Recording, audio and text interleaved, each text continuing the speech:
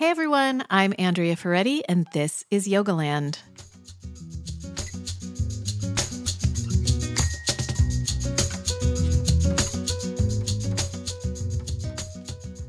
Today, my guest is Dara Kennedy.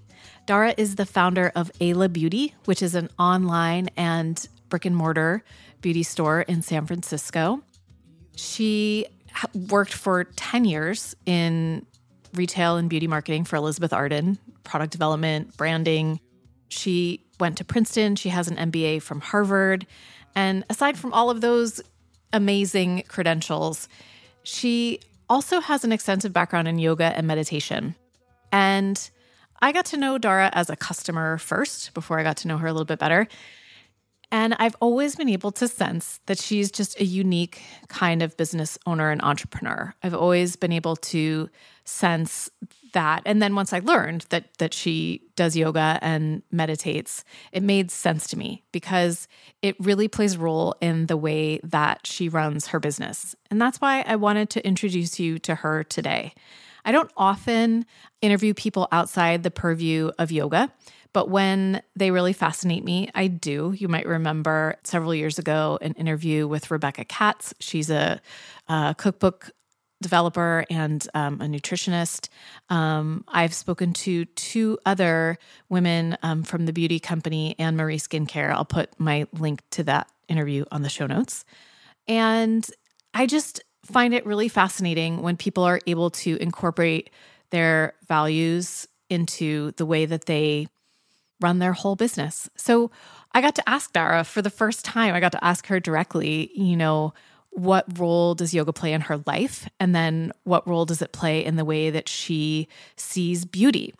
So this conversation goes from meta, and we do talk about our own beauty philosophies, to nitty gritty. I ask her, why is social media now obsessed with the skin barrier? And what does that mean? What should we do about it?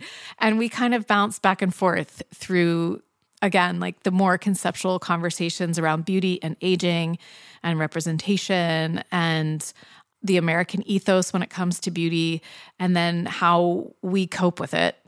And then back down to the nitty gritty of products. So I know that you will enjoy this interview. And let me know what you think. I could possibly find some more interesting entrepreneurs to feature on the podcast.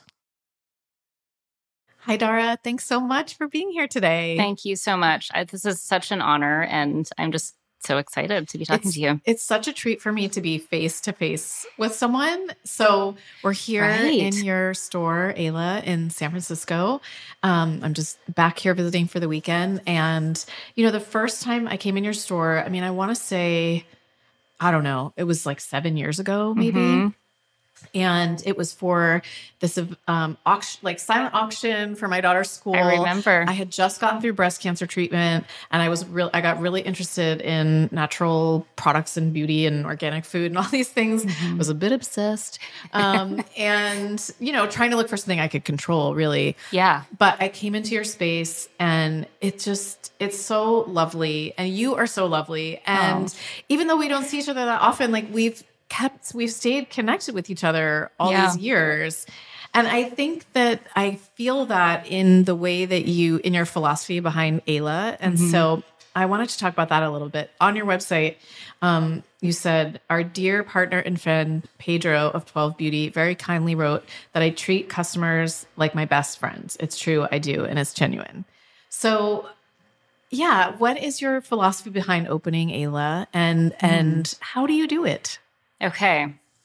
That was a very sweet quote. And I also want to say I am such an admirer of yours, and probably even the little throwaway comments that you make on your Instagram stories, I repeated them to my daughter. Oh, nice. Thank you. For example, when you said one thing that you wish you could have told your younger self is everything is going to be okay. Such a gem. So true. And I've told her that multiple times. Oh, that's so nice. So Pedro's quote was very sweet. I think when I started Ayla, I'd spent years in the beauty industry, in and around the industry, and thought there are so many great products that are designed to make you feel great. But oftentimes the experience of buying them does not do the same thing. And I thought that was a shame and such an opportunity. And so it was funny when I was writing my business plan, and I was thinking, how do I want to make people feel? And obviously, I want them to feel beautiful. And then the question was, how? And so I sent a survey to all the women I knew because I thought it would be most pertinent to them. And I said, it was just one question. Actually, it was two questions. The first one was, when do you feel most beautiful? And the second was, how old are you? And I think as a staunch feminist, I wanted everyone to reply, I always feel great. I always feel beautiful. I just know that I am. Mm-hmm. One person said that, who is one of my best friends since we were 4. And I was like, I know who wrote that. But for the most part, this was so interesting to me. Most people wrote it was when someone else commented on something that they noticed. And I was sad about that at first, but then I realized that to me, what the nugget in that is we feel beautiful when we feel like we matter.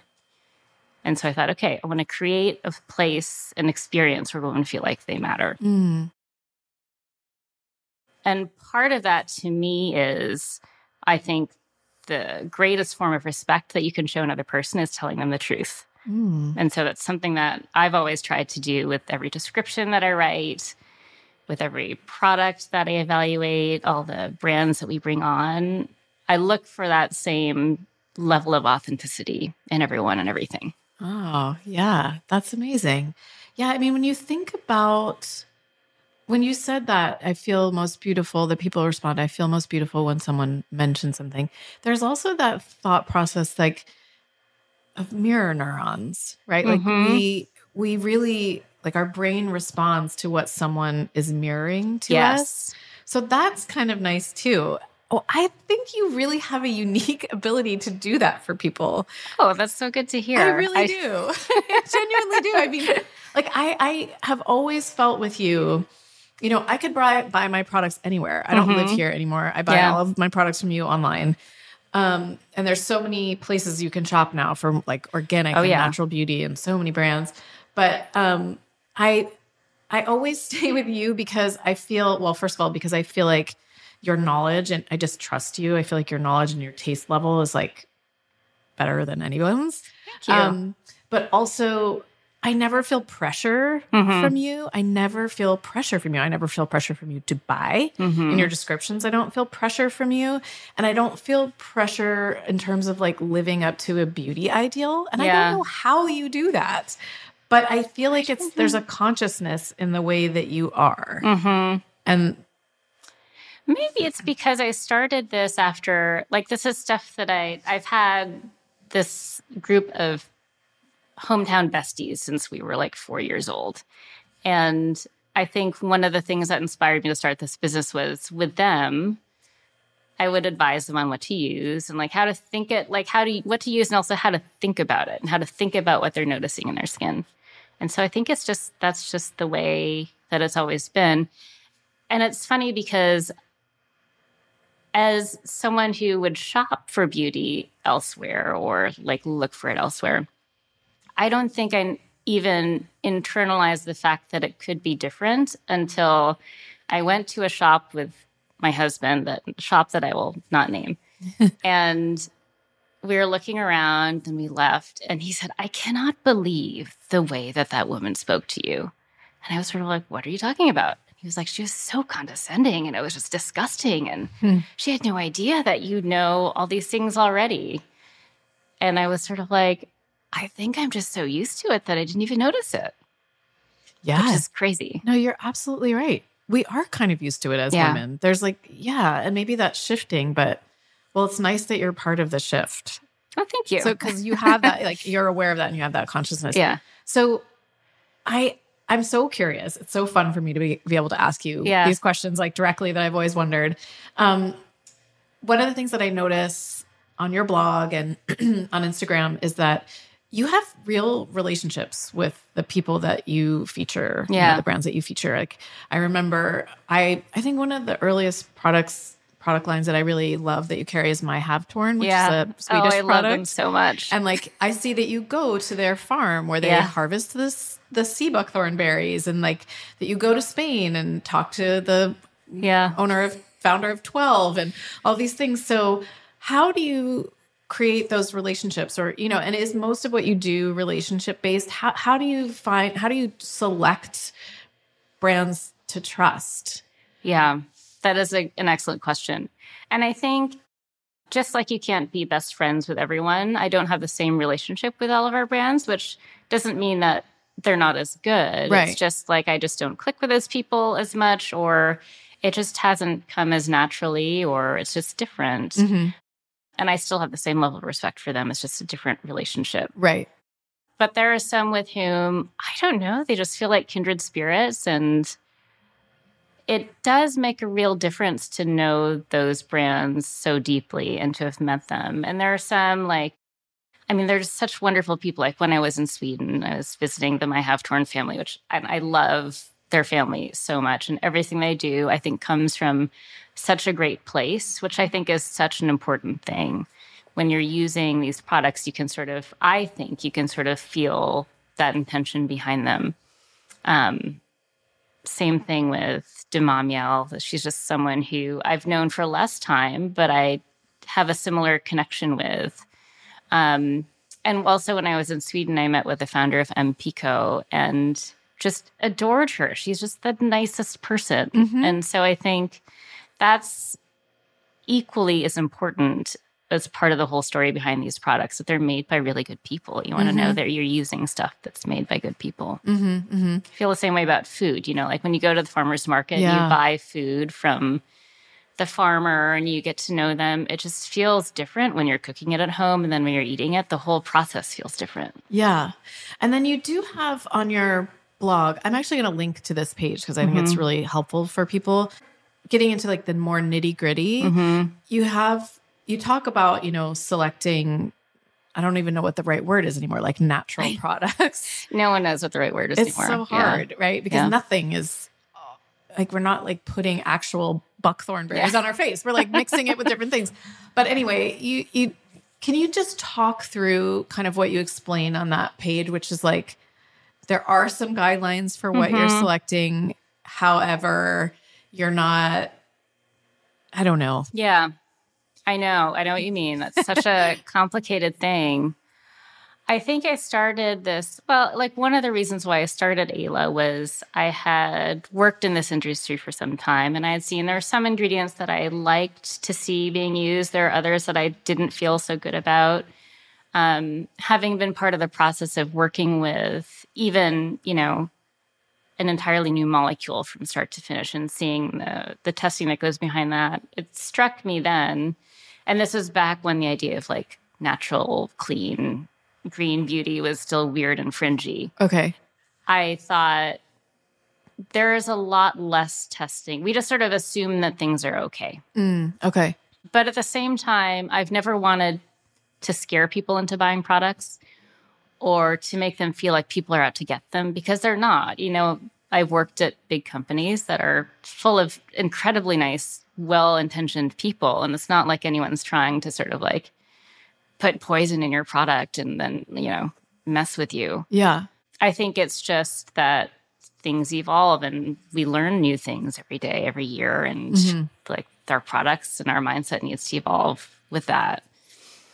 So I'm not really answering your question. Do you think the guidelines directly. you always kind of read like the guide or the approvals are better in Europe, that there's more stringency in Europe in European products than there are here. Is that true, or has that become overblown? I think there's certainly some truth to it. I think in many cases it's become a little bit overblown. I think what is generally true is there are fewer regulations here. Yeah. And so the onus is on the consumer. At the same time, I think, and this is the great thing about this movement of natural and clean, I call it healthy beauty, the fact that it's grown so much, necessarily companies have to pay attention to it. And so they're formulating accordingly. So it's actually, I find it pretty difficult to find a product, at least sort of in my universe now where it's sort of like that has something that I really wouldn't use in it. It takes, well, would you say sunscreens are the most kind of not pernicious? necessarily. I think that what's difficult with sunscreen is if you're using a mineral sunscreen, which I think you should, it's just hard to formulate them and make them feel nice. Totally. And look nice. It's so hard. It's still really hard. Jason always, like, when I put my full sunscreen on my face, he's like, you gotta rub it in. You just, and I'm like, it's rubbed in. It's just a white sheen. Although that is the one, like, my kind of desert island product is the Suntegrity, the 5-in-1. That stuff is nice. It's tinted and that's every day for me. Oh, great. Yeah. And then it's like you don't need anything else. Right. Yeah, exactly.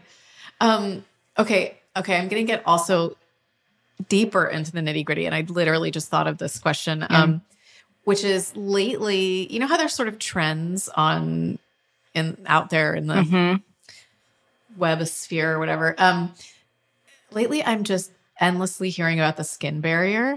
Yes. What is happening? What is happening? And so, because I'm kind of like, I'm seeing like, don't use a retinol until your skin barrier is okay. And you're like, is my barrier okay? It's like, how do I know that my barrier is doing okay? And God, what do I do? And is this just kind of another trend, or is it something that you, Dara, think about? Okay, that's a great question. I think it has become another trend, which is so funny to me.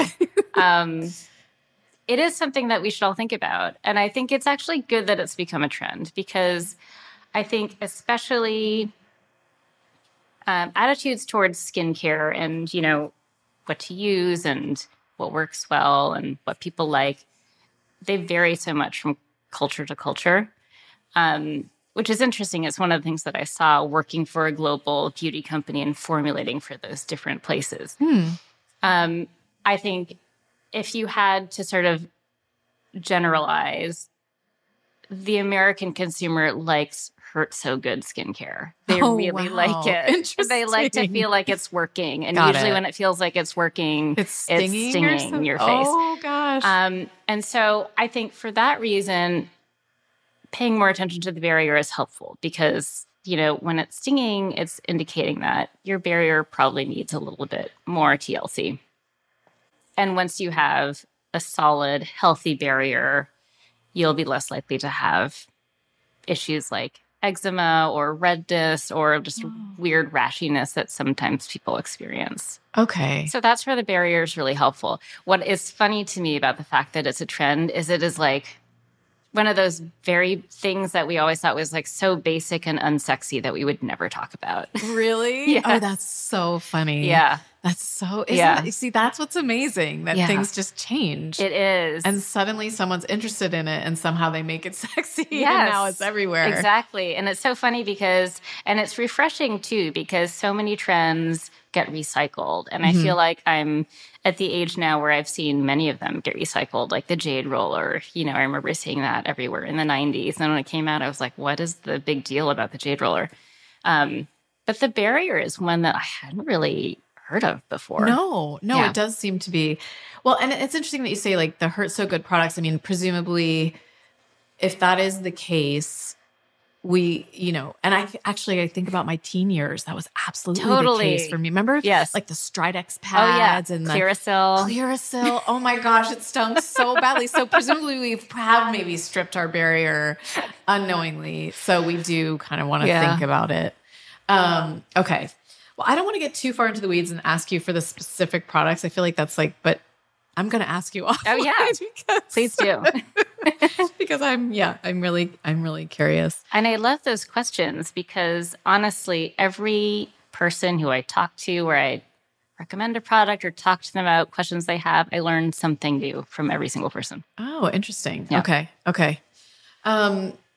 You have a really concise bio on your website, and I was not surprised, but really happy to see that you mentioned your yoga practice in your bio. So I've never asked you, you know, what role yoga and mindfulness have had in your own life. Yeah.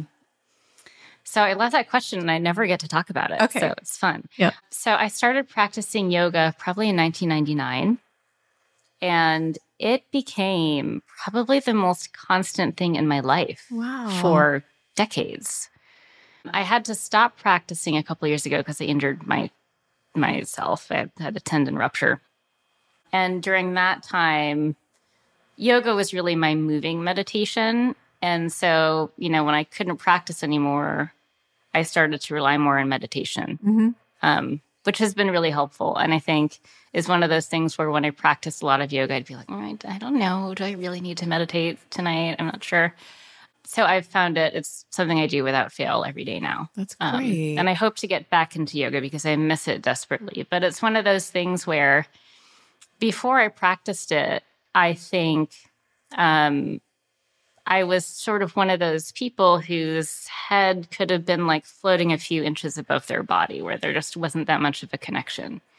And it was the first time I felt that sense of cohesiveness, which I thought was so beautiful. It got me really interested in Buddhism, which is my mom's religion. Oh, wow. I didn't know that. Yeah. It got me thinking more about the quality of the food that I ate and the quality of the products that I put on my body. I think before I started really practicing yoga a lot, I wasn't concerned so much about that. And it just made me think about it so much more, which I'm endlessly grateful for. Mm-hmm. Yeah, it is the ultimate. I mean, I think so many of us have felt what you described, which is like that disconnection between the body and the mind. Yeah. And then once you feel a sense of embodiment, it's like such a relief. Yes. It's such a relief that you start to respect everything about your body a lot more. Yes. So that Totally. does seem to me like it probably plays a role in your whole beauty philosophy. Yeah. I agree. Yeah. It really does. And I think it's one of the things that makes me think about it all is this sort of like everything is connected. And so, for example, the experience that we try to provide here, it's not just about making sure the products are made by people who are just really good people and have your best interests at heart and really think about the efficacy of their product as much as the healthfulness of it. But also, the people who work here, who talk to customers every day, are really good people who talk to them in a certain way that doesn't make them feel shamed in some way. Mm-hmm. And even, we ship every product here. And I feel like that, maybe this is just, I don't know. I feel like people who are listening to you would appreciate this, but I feel like it's important to know that your package is packed by someone who's like, in many cases, a yoga teacher, actually. Oh, yeah. Who is doing it with love. Mm-hmm. It's not being packed by someone who's worked, I don't know, like endless hours in a dank warehouse for zero money. It's right. Yeah. No, actually, yeah, I do. When I get my Isla package, I'm so excited. And there's always like a little note from someone that just says, thanks, thanks, Andrea, da, da, da. And I know that, I don't know, just knowing you, I know that these are real people that are, like you said, are happy to be doing what they're doing. Yeah. Yeah. So I think it's like that sense of wholeness that came to me from yoga is something that I think is important to seek everywhere. Well, I feel like you did that when you developed your seaweed soap. Oh. I wasn't going to necessarily bring this up because it's like I had I have like a little teeny tiny contribution exciting to it, which if you wanted me to ever re-record that meditation, I'd be happy. I love that meditation. Okay. You know what I think is so great about it is it was the first time I took your meditation course, which I thought was game-changing. Because I think before I took it, I was under the impression that there was one way to meditate. Right. And it was, I think, probably the way that we learned in my yoga teacher training. And I just had this mindset that I was bad at it because I was like, I just can't focus. And then like I hear like a chainsaw in the background and then I get caught up by the sound of the chainsaw. But in the meditation that you recorded for the Sea Soak, you invite in all those sounds, which I thought was so beautiful. So thank you so much. Yeah. Amazing to have you be a part of it. So okay. So can you like talk through, because I came to the shop the night you had a launch party for that Oh, yeah. product. Or maybe it was like a Christmas party. I can't remember. Yeah. But I remember I met the seaweed guy. Oh, he's so great. So can you talk through what it is? You and I are kind of like talking in code Yeah. here. Just what it is and just kind of like how you put that whole product together. It was like a Yeah. series of thoughtful steps. Yeah, there's a whole story behind that product. So I think I first started thinking about it. I never used to take baths. I was always like shower Yeah. every day. Like, who has a time for a bath? And then I think it was during maybe 2017 when we had the first really bad wildfire season in a few years, and there was smoke in the air all the time. And I had this feeling of just like there was smoke just in my body, and I just really felt like I needed to let it go. And I took a seaweed bath because I'd tried one before from Ireland, and I thought it was such a cool ritual that they have. And so in Ireland, it's primarily for rheumatism, and it's its own sort of fun ritual. I noticed that when I took a seaweed bath, I felt this sense of real, like, almost like I could feel the sense of detoxification and release. And also almost like my body was letting go what it had to let go of and was taking in some things that it needed. And so I thought it would be so cool to create that. And so I looked around for seaweed foragers to work with. And when I met Ian, I just thought, this is the only person I could work with. He is just an amazing human being. And when he goes out, I think that, you know, to my point earlier about the intention that goes into every product, he goes out and he harvests every single piece of seaweed that's in that bath and does it with so much love for the planet and respect for the plant that he's working with. And then likewise, the salt comes from this equally amazing guy who, you know, takes salt from Big Sur and filters it 9 times because the thought of having microplastics in your salt is just abhorrent to him. And he's just like, I just want it to be the best. And I love people like that who are just so passionate about what they do. So combined, what these two ingredients do is the salt helps extract a lot of nutrients from the seaweed. And then the seaweed sort of like releases nutrients into your bath water. And then also there's a bag. You sort of make a tea out of the seaweed. You put it into a bag and then you steep it. And then you'll find that when you squeeze the bag, this incredible gelatinous substance comes out, and you can rub it all over your face and all over your hair and into your scalp. And it just feels so healing and hydrating. So I think it's a really special experience. I also personally love, I'm, you know, sort of a type A person. And so I love a good intense experience. I love a bath where I get out of it and I almost feel like I have to lie down or I'll pass out. That's how I feel when I do it. It's almost like how I feel after an acupuncture treatment. Yeah. And then you sleep so soundly. You do. So I just think it's, you know, people look at it and it's not an inexpensive product, but I think of it more as an experience. It's sort of like a massage. Right. It is kind of like a massage. It's like it's like a body treatment. Yeah. It's like, exactly. And then what I noticed after I got out of every bath is like the person I would see looking back at me in the mirror just looked so much more vibrant and alive. And so I thought, I kind of want to bottle that so I could have that every day. So that went into our newest product that's launching on May 3rd. Oh, I don't even know about that. Tell me about that. I'm going to give you one, but it's basically, maybe this is reflective of my age, but I thought I want to bottle that gel, and I want to, if I'm going to put something on my face, I want it to work really hard because I, don't do anything else to my face. Like I mentioned, I've been too scared to do any lasers or any injections or anything. So my products have work to do. So I thought I wanted to do all the things that I hear people come in here every day asking about. Like I wanted to brighten their skin. I wanted to help with firmness. I wanted to give them a glow. And one thing I learned over the past 10 years is everyone sort of wants the same thing for their skin. And the reason why they need more of it or seek more of it, it could be a different reason for every person. So I took the same kelp that Ian harvests and I put it in there along with 5 other seaweeds and coastal plants that will do. It's so interesting because an intense effect. It's got these incredible clinical studies behind it. So this will seriously firm your skin, and Oh it my will gosh, I'm so seriously deal with hyperpigmentation. It even bumps up the efficacy of your sunscreen. It prevents redness. It does so many different things, but it feels so calming and soothing. And it's sort of like this hurt so good skincare. It doesn't have to happen. Right. It can feel good, and you can feel like you're doing something good for yourself and get those great things.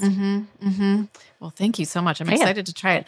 I mean, it's this whole Hurt So Good skincare thing is like a light bulb for me, because I feel like I feel a little bit like, as women, and I don't mean to generalize, maybe men too, but maybe we bring that into our whole concept of beauty, and Yes. we can let that go. Yes, I know. And it is, if you think about the history of things that have been thought of as beautiful, even back to like corsets and everything like that, that stuff like literally hurts. Right.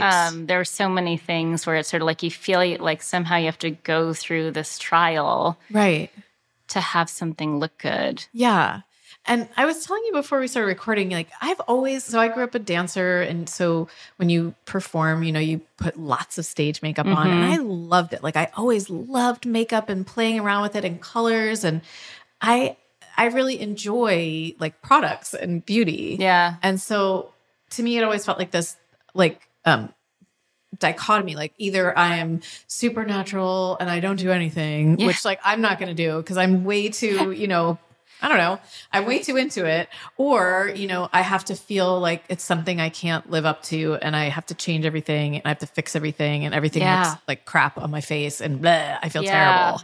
Yeah. So it is such a world of extremes. And I think that's one way in which yoga, I think, has helped me personally inhabit it more comfortably. In that, I'd say one of my major learnings from my yoga practice has been that every day is different. Every day feels different because your body's just going through different things every day. And as far as skin is concerned, it's the same thing. Your skin's a living organ. It's going to be going through things that you have no real control over. And then so I think it inspires you to think about your skin the same way you do about your body. Sort of just thinking like, okay, this is just observing it, saying like, this is what's going on. Okay. Like, that's just the way it is. But then it's interesting to endeavor to do that in this world where it is sort of like you're either not caring or you're caring so much, or you're letting yourself age gracefully, or you're doing all these things, and there's very little middle ground. And I think we're all challenged to find that middle ground for ourselves. Yeah. Which is one of the things that to me is so endlessly fascinating about this world, that I think could to many people seem very superficial, but I think it's so meaty. Like you can never figure it out. Right. And every day invites you to figure it out a different way. Right. So maybe you could be like the super put together, made up person, and the next day you're not. It's okay. Right. Yeah.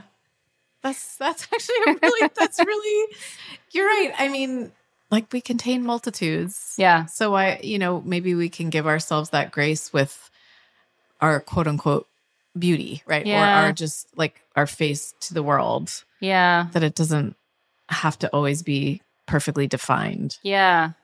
But it is funny to me how early it starts. My daughter's in middle school, and I see her going through, not necessarily in terms of skin and makeup, but sort of that question of, it's natural, that question of who am I? And how does the way that I do my hair or the clothes that I wear, all these, like the fact that I wear or don't wear makeup, how does that convey who I am? And do I want to be that person? It starts early. It does. So the tween phase, and it is so hard to go through that phase of life. Boys, girls, doesn't matter. So much is changing, and then in addition, these kids are seeing so many images through filters. Yeah. So if I'm honest, it's always been that way, right? Like Calvin Klein ads that we looked at as kids were photoshopped and airbrushed and all these things. But these are like their peers or, kids that are just a little normal, quote unquote, kids, a little bit older who are able to apply these filters. And I have to be honest, I haven't thought too much about how I'm going to approach makeup and skincare with Sophia. Although I did say to you, I actively worry about endocrine disruptors for her and her age. And we go to Target and she just wants this little thing or that little thing. And I'm like, sure, because I don't really know what is problematic or not. But I wonder, and obviously a huge question, but I just wonder if you think about these things with your daughter, like how you will talk to her about beauty and accepting her self and what she puts on her body. Yeah. That's a great question. I haven't, put together a strategy in my head for all of that. I think putting you on the spot. Like, what's your strategy? How will I think about that? Give me the outline. I think I'm lucky in that I've got all these products that I love that I can just direct her towards. That's true.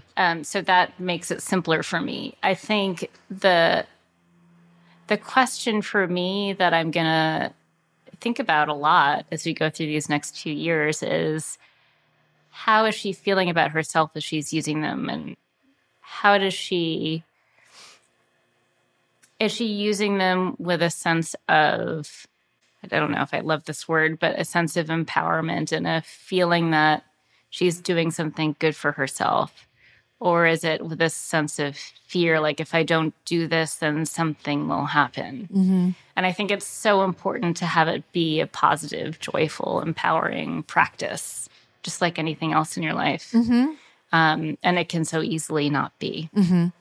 So I think that's the thing that I will focus on most. And there's definitely, the question about Target is a good one, because there are for sure products everywhere that contain ingredients that I might not necessarily want my daughter to use. So the list that you mentioned, I think, is a good place to start. Right. I tend not to put it front and center because I also, I don't like to scare people and make them think that all these horrible things are out there. I think it leads to the sense, I don't like to approach life from a sense of fear in that way. But, it's good to feel informed. Like you have. Yes. Yeah. It's good to feel informed. I'm realizing, I think that your philosophy reminds me of where I finally got to about food. So, after cancer, I became very obsessed with every single thing I was eating and putting into my body and everything. And there was some good that came from that. I really was able to shift a lot of things in the way that in what I was eating. But I found that I was, taking a lot of things away from my diet. I got really scared of sugar, really, really scared of sugar. And I still don't eat a lot of sugar and I'm still pretty mindful about sugar, but I switched to focusing more on when I look at my week or my day and what I'm going to eat, I try to focus more on the good things that I'm trying to get into my body rather than not, rather than focusing on, oh my God, I don't want these bad things. Exactly. I try to focus on the positive and and it makes eating so much easier and happier and things are not taboo. So I'm not as scared and worried, and because that doesn't seem like a good strategy for staying healthy, No. If I get really obsessed and worried about every single thing that goes in or on my body, I'm going to go crazy. Right. Yeah. There are so many things to be anxious about, that I think it's good to try to cut things out of that list. Yeah. Yeah, it is very much it's funny. I was talking to a reporter maybe last year, a few years ago, about how I see beauty as something that can feel very intuitive, almost like the idea of intuitive eating, which I know is people have different points of view and ways of interpreting that. But it's just this idea, going back to what I learned in my yoga practice of just observing what feels good, what feels right, and thinking about why you're doing these things, why you're using these things. If you're hoping for a certain effect or a certain result, Why are you hoping for that? And it's all okay. But I think just being curious about that is important. Being curious. So I want to end by talking about a topic that people might be tired of me talking about, but it's my podcast, which is perimenopause and menopause. Love it. You are one of the few. I think you might be the only beauty brand I've ever seen that has always had a section on your website that's front and center. So obviously so many directions we could go here, but let's just start with the nitty gritty. Like, what do you think is important for our skin at this stage of our lives? Why did you create that section? Yeah. I created it because I thought I've spoken with so many women who are going through perimenopause and menopause, and it can sometimes wreak havoc on your skin. And there's a feeling as you're going through it, like you don't have control over it. You don't know what's happening. It also feels sort of like, honestly, after all I've gone through, now I have to deal with this. Like, again, it just really seems like such a cruel irony, adult acne. And so, but I think another major thing is they all feel so alone, like they're the only ones who are dealing with this. And so I think making it a category was just saying, like, there are a lot of people who are looking for this. I think that everyone's skin responds to perimenopause and menopause in different ways. So I think the most important thing is just, again, to be curious and to notice and just see what's happening. Typically what people notice is, especially as they get deeper into menopause, they are just dry. And it's almost like this sense of dryness that cannot be addressed possibly by anything. Parched. Yes, so parched. And so I think one thing to remember is, I think our natural, where it comes to skincare, our natural inclination is to say, like, I am dry, therefore I should just like add a lot of oil and heavy things to my skin. And one thing that I tell almost everyone is, remember that your skin is made of oil elements and water elements. And so to adequately moisturize, you need to give it both things. So you need to give it something that gives you like a water-based sense of hydration, and then also that oily, rich creaminess. Okay. I think that can sort of help stem that dryness a little bit for a lot of people.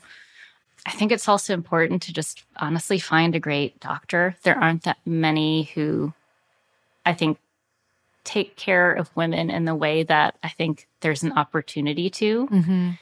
But I think it's a search that's worthwhile because there are many things that you can do topically, but a lot of it has to be done internally. And then it comes to all these questions of, do you do hormone replacement therapy? Do you do other things? Which I can't advise on, but I can encourage people, like, this is a worthwhile thing to investigate. Explore. Right. The acne issue is an interesting one. And I think the other piece of advice that I can give to pretty much anyone is, this acne is different from the acne of your teenage years. And so, I would say don't go to the Stridex and Clearasil pads that were such fixtures in our youth.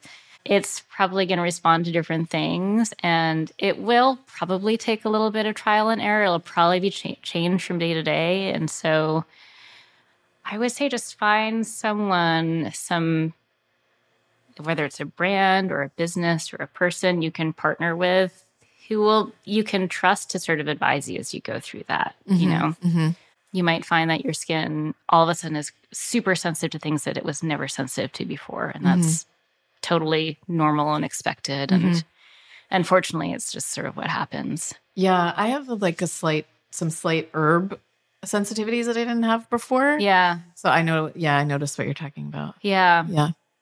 And I was thinking about, before we spoke, because I figured you might ask me about this, I was thinking about this stage and also, ironically, the stage that our daughters are going through. And I was talking to my daughter one night. Interestingly, my parents saved my old, like, Little Twin Stars diary from the 80s. That had a lock on it. And so I had my son, who's a budding engineer, figure out how to pick the lock so I could read it. And I was reading it, and it was like all those middle school years. And I was like, these were not good times. They just weren't. And I realized that I was always writing in my diary when I was upset about those things. Right, It was never of like, course. today was a great day. Yeah. But it reminded me how hard it was. And I was talking to my daughter and I was like, I'm just trying to think of what is the piece of learning that we can get from this time? And I was like, honestly, maybe it's just that this is a hard time and times are not always going to be magical. And so maybe that's the period that we're going through now too, where it's like, it's not going to always feel magical all the time, but we're not alone. At least you know that. Right. And it is a phase. Yeah. It is a phase. Exactly. Yeah. I think that's helpful. I think that's very helpful. I don't know. Because what else can we do, right? Right. What else can we do? I talked to Jason recently about like some of what she's going through right now is a bit of learning to sit with discomfort. Yeah. So it's the same for us. Yes, exactly. Mm-hmm. Exactly. I was telling you before we started, and we can end here, but just the last 10 years for me, I've noticed my aging, like I've noticed my changing face. Mm-hmm. And it has not been easy. Yeah. And I have not felt great about it. Yeah. And I am 50 now. So it's sort of like when I turned 50, it was like, oh, this is inevitable. Yeah. Right.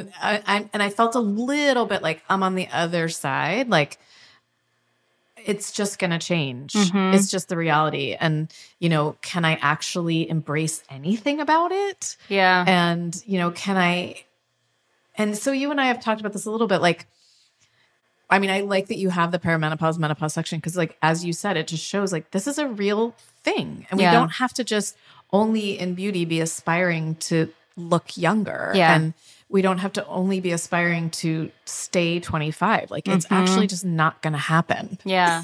Yeah. I know. And I think it's important, one of the, Marie Veronique is, one of your brands, and the woman, I think there's two, are they co-founders?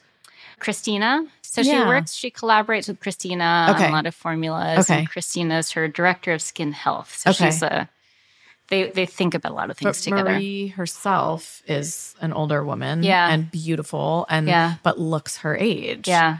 And that seems to be important to see that representation. So I wonder if you have any thoughts about like, I don't know, your own aging and coping with your own aging face. Yeah, that is a very good question because it's sort of like, I've thought about it too, like in the sense that some people talk about seeing themselves age and thinking, well, I don't feel like what I see in the mirror, and there's a disconnect there, which I think is really interesting. But maybe it can turn into a more positive thing if you think about someone like Marie, who I think is so aspirational in that, she's not obviously running around getting a lot of things injected into her face or getting a facelift, but she looks so vibrant. She does. If you meet her, she is just one of those people who she just owns it. And she is who she is, and she's great with that, and she has strong opinions, and she's not afraid to talk about them.